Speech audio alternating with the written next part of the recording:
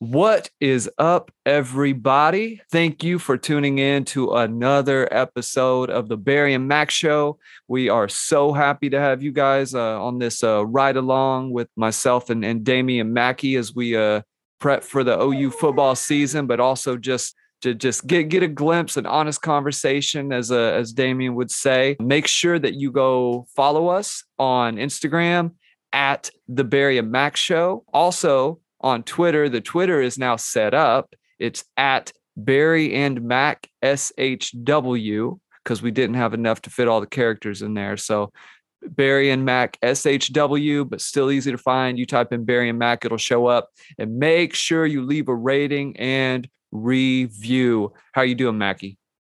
I'm doing well, man. I'm excited to be on, dude. It feels good, man, to be handling business.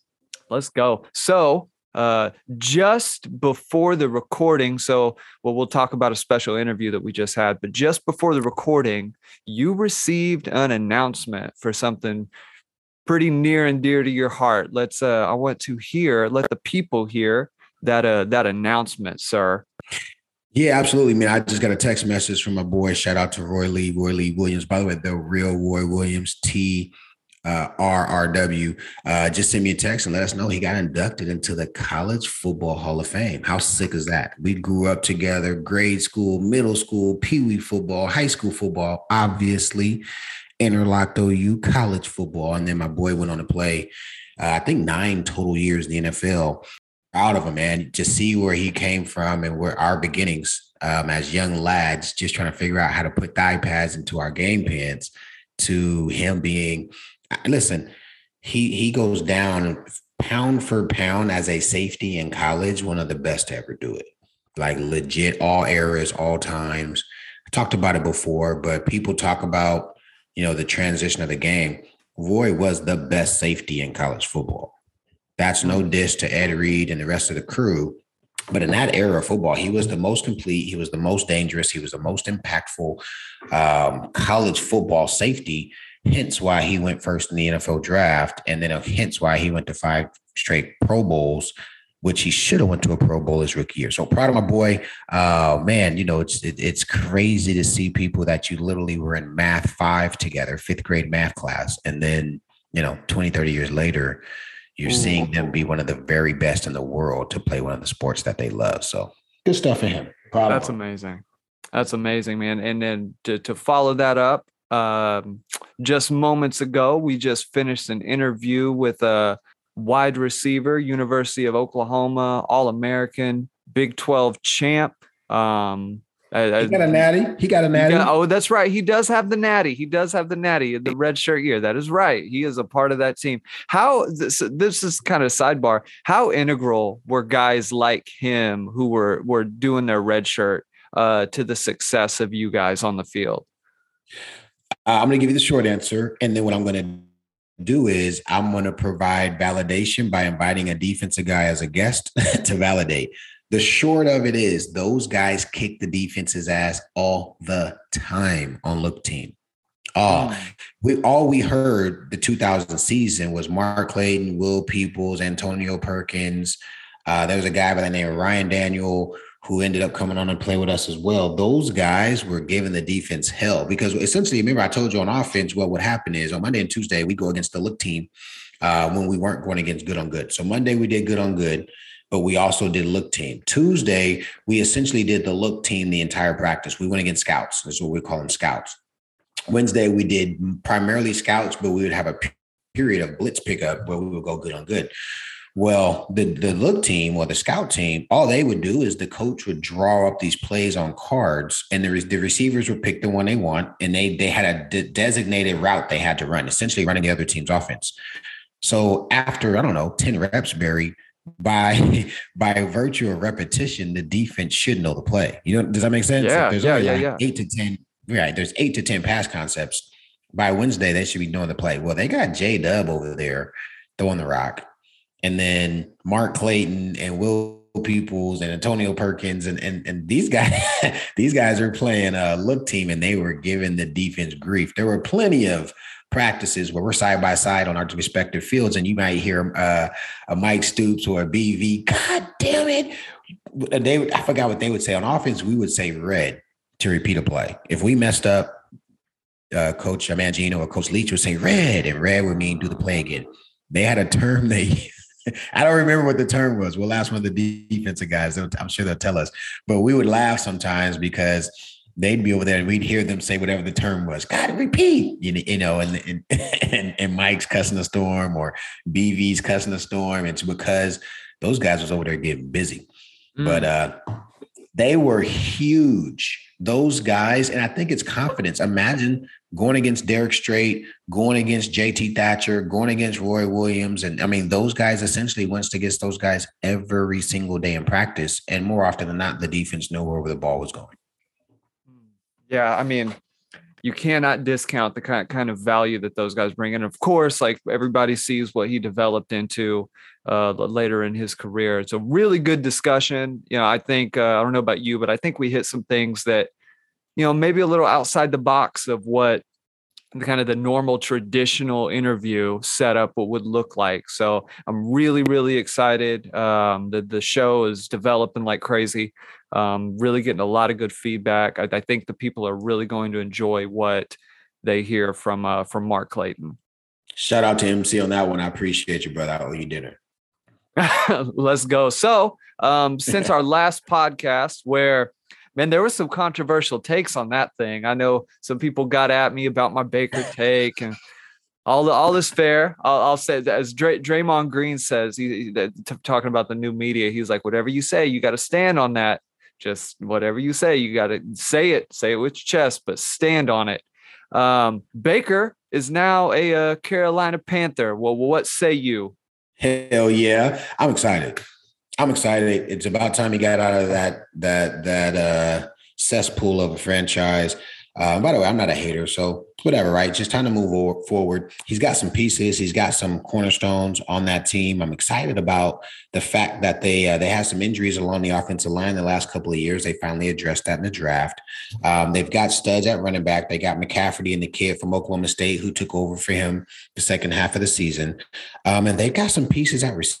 So I'm looking at Baker. I'm looking at his division, right? So what's that division? That division is the Saints, it's the Falcons, and it's Brady. Is that right? I think so. I am pulling it up right now. NFC South, I'm pretty sure that's Brady in Tampa. It's Atlanta Falcons. It's Carolina, and then it's New Orleans Saints. And so you're looking at a division where you've got Breeze transitioned out. You've got, a good guy. I hope Wichita still isn't throughout the quarterback at Atlanta. What's the kid's name that's been there forever? He literally came. Matt Ryan. Matt Ryan. Yeah. Right. So he's, going to Seattle. He's going against the Niners twice. He's going against the Rams twice, and he's going against the Cardinals twice. That's probably the toughest division in the NFC or in football, arguably, between the NFC and AFC West. Going to the NFC South, man, that's a soft landing. Yeah. He's got to beat out Darnold, which he did in the NFL draft, right? We all know Sam Darnold's kind of his little redhead stepbrother, so Baker handled business there. And I think he's got a good coach, man. He's got Rule. Guys coming from Baylor. He had that blue-collar team that really gave OU fits a couple years back.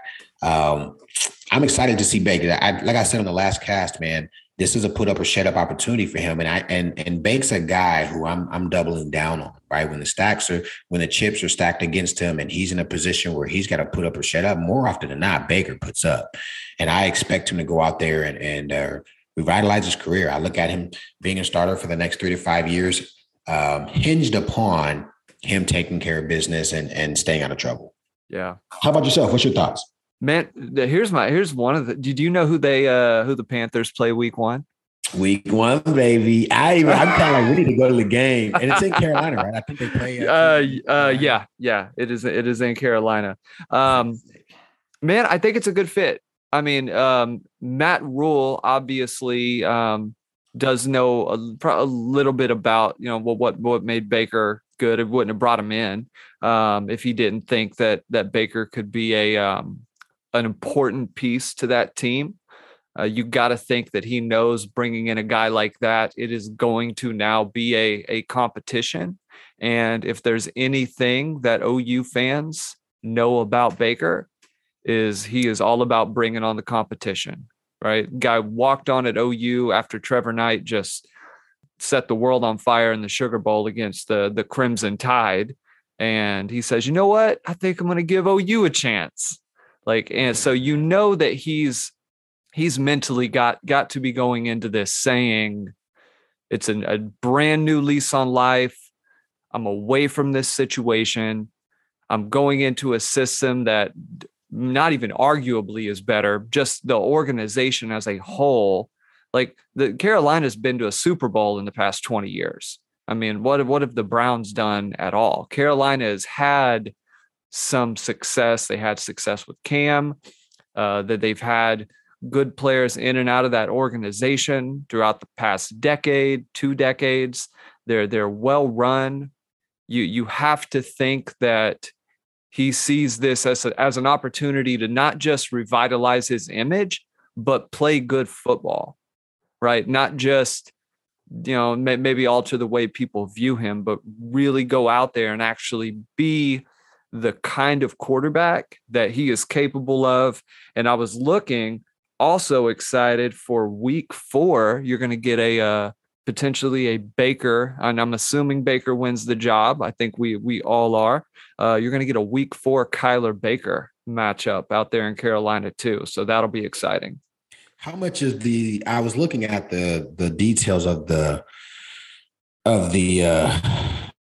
trade. It looks like Baker took a $1.5 million pay cut, which is a joke. That's just the Browns being cheap.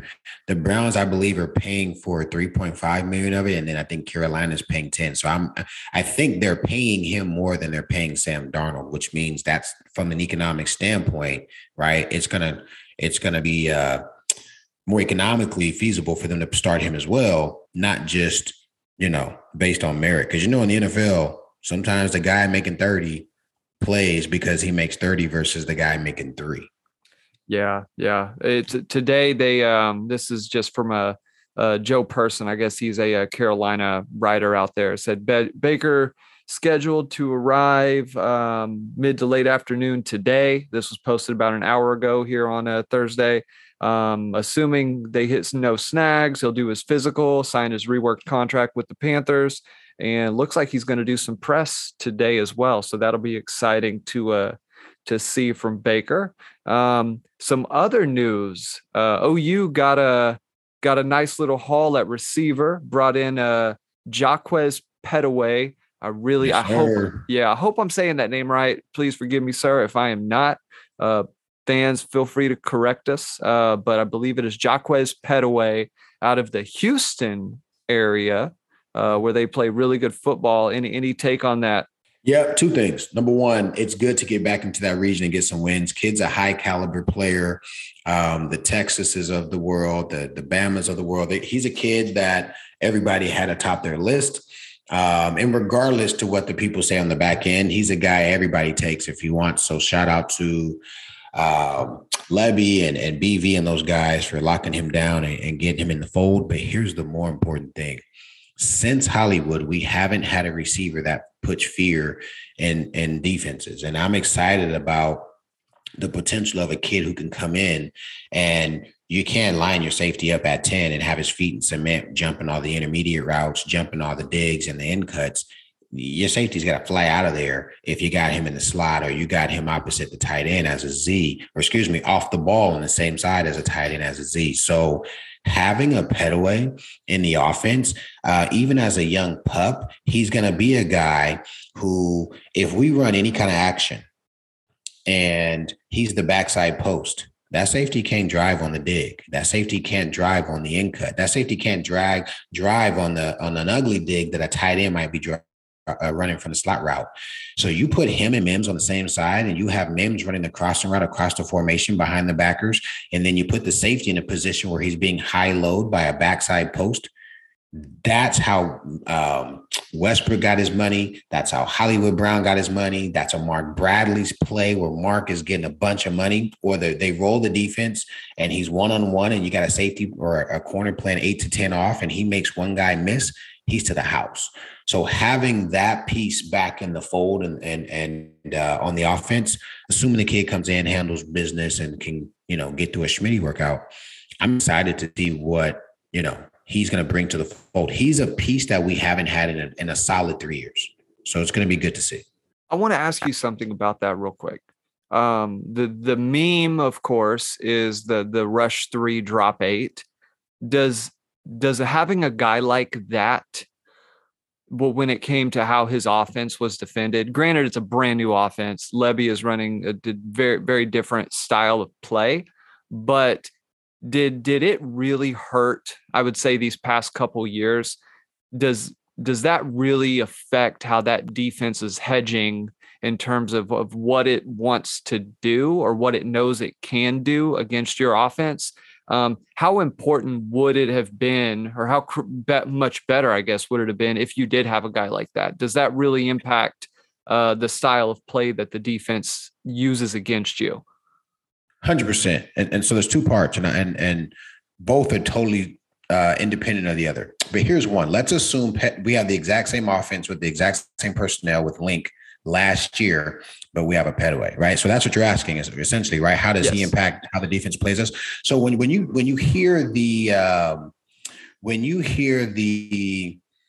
term, rush 3 drop 8, what you're essentially doing is you're putting 2 middle fielders. Your safeties are playing at about 12 and they're inside out, but they're taking away the deep middle of the field and the deep intermediate middle of the field, right? So when you hear drop 8 and rush 3, it's a cover 4. The corners are flying out of there. The 2 outside backers are flying into the hole. You're giving up the 5-yard out. Yes, that's what you're trying to get people to do.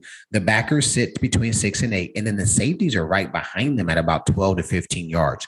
So those crossing routes that Link likes to run, the OU has, since Mike Leach, have run what we call an ugly dig, which is a dig in front of one backer and then behind the other backer because he can't see you. And so the safeties are flying out of there. There's a huge void at about 18 yards. That's a route we've run since 98. But when you run that defense, those safeties take that away. When you run that defense, those backers take away the curl routes because that's what they're running to. The backers are running to the curl and they're saying, throw the speed out, throw the quick hitch, and we're all going to rally to the football. Put a Petaway in there in the slot in Leak's offense. And you saw Mims do it quite a bit his freshman year. Definitely saw Hollywood Brown do it a ton when he was at OU. He'd line up in the slot and he just flat out run right through the middle of the defense. By the way, you also saw, here's who else we saw do it. We saw, what's the kid's name? I always forget his name now. He transferred to Miami. Rambo. Charleston Rambo. I always forget, and it's crazy because I was at Cedar Hill, but Rambo did it a bunch in the slot too. Put a guy who can run because you're banking, your safeties are going to be sitting flat-footed and the corners are going to be able to stay on top of the post if the post comes. And so when a defense runs that style of defense, you just run a double post. And what you're trying to do is you're trying to get the outside receiver, the Z or the X, to essentially, it's not even a post. It's kind of like a go route to take the corner out of the play because the corners are the deepest guys on the field. And then you run the slot receiver in a position where they run just a little bit of wiggle and they're running behind the safeties. It's the cover 4 beater. A double post is a cover 4 beater because that safety is sitting in cement trying to drive on an intermediate route. Well, if you don't have a guy who scares the safety can just kind of back up a couple steps and then turn and run with that guy. But if you got a guy like a Bradley, like a Westbrook, like a Hollywood Brown, where 4, 5, 6 steps in, they're getting faster, you just can't do it. The defensive coordinator just can't call that play because it's a touchdown. That safety is all his momentum is all facing forward. And then you got a guy who's running a 4.3 who's running his fastest, and you got to do a 180, build your speed, get out your hips, turn your head around, find the football. He's gone. He's by you. It's a touchdown. And so not having that personnel was an issue for us after Hollywood Brown left. And then the other piece is this. Petaway is going to have the benefit of, like you said, so we talk about Link and Link, in my opinion, put the quarterbacks in position to not have as much post-snap flexibility. A lot of times those guys have to run with what he called. He wanted to run his stuff, right? So that he could get the feedback he wanted. Well, we're not even gonna have to worry about the rush 3 and drop 8, because we're gonna line up and we're gonna have the overhang tight end.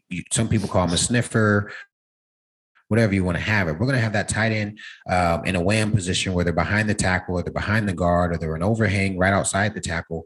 And we're going to line up and we're going to run man on football. And so rushing 3 and dropping 8 is going to be a recipe for here comes the power, here comes the lead, here comes that inside zone, and we're double teaming the nose and climbing to the backer. We're going to put pressure on you guys until you get out of this defense. You want to keep two safeties back. You want your corners flying out of there on the snap of the ball. We're going to run outside zone, and your corner is going to have to come up and make a tackle on a running back getting ahead of steam.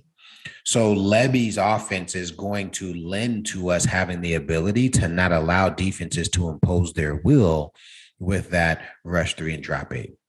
So Petaway helps a bunch, but also Levy's scheme is also going to do a world of wonders for us as well.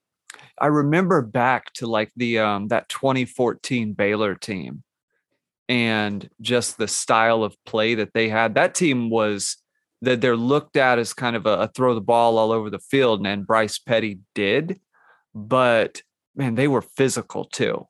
Like they would try and beat guys up at the line of scrimmage. They ran the ball really well. That was a solid team.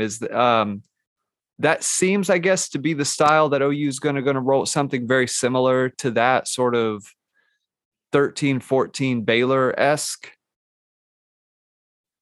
I think so. I mean, listen, Levy's had the fortune of, he learned some after he was at UFC or University of Central Florida. And so I think he's going to add that to his bag. Obviously, that's where him and Gabriel got together. He learned more with,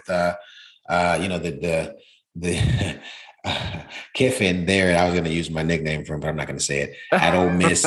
And so, so right. I do think the face of his defense is going to be one. Here's where one of his calling cards where he was at. He's going to, the splits of the receiver is going to let him know if we're going to be taking a one-on-one mismatch or we're going to be running the football. If you got wide splits and the backers are splitting the difference because they're trying to get into the receiving windows, then they're going to run the football. If you got tight backers and they're trying to make sure we don't run the football, you got to have a receiver that can win one-on-one. And receivers like that because you just got to beat one guy, right? You beat one guy and it's you and the safety or it's you, right? You've got a lot of space to operate. And I think it's going to lend to defenses playing a more true – I think it's going to be problematic for the Big 12. Just like, it's interesting you brought that up, and it lends back to what you just said. Baylor's offense was so atypical of a Big 12 offense in that regime that it was just, you had to prepare totally different, right? Most of the guys duplicated the surf and turf stuff, right? Spread you out, throw the unders, spread you out, throw the quick screens, pump and go, stuff like that. Baylor didn't do that. Baylor was like, we're going to be on twins and our receivers are going to be 2 yards from the line, from out of bounds. And the other receiver is going to be 5 yards away from him. And if you guys keep 7 in the box, we're going to throw 2-on-2. And if you guys put 6 in the box, we're going to run up the 8, we're going to run up, not the 8 guy, that's defense. We're going to run up the 1 hole or the 2 hole, right? Like it's kind of like an SEC style offense. It's unlike what we ran at OU. That was not our offense. Right. And so when OU comes with the caliber of athlete we're going to have relative to our conference, and he starts taking some of these pre-snap reads where right back then, I think he had Corey Coleman and a couple of those other guys who ended up being NFL guys. Put your nickel backer on a Petaway or on a Farouk or on a Mims, right? And your safety has to stay true to the run game because we've been running that 26 power or that F power, for the first 2 quarters of the game and let us run action. Like that's what he's setting you up for. He's setting you up to make you have to make a commitment to the run game, and then he's over the top. Or you've got a kid, and I said this last week, you got a kid who can't man for man compete with his kid, they're going to pick on you. And that's a huge weakness I think Lincoln Riley had. Sometimes we just have better dudes than the Texas Techs, TCUs, Kansases of the world. And we never just said, hey, dude, we're just going to run a double post. And, quarterback, take your steps. And that nickel, maybe it's a nickel corner, can't run with Mims, or that the cornerback on their left-hand side, he's a bigger, rangier guy. He wants to get his hands on you, but if you run, he's a 4'6" guy, just beat him to the spot. Like Link didn't do that enough. He wanted to run his stuff and play, he wanted to play mismatched chess with the D coordinator. And it's like, nah, man, sometimes let me just throw the ball to Wolf 4 times because this corner can't cover. And Levy's going to do that.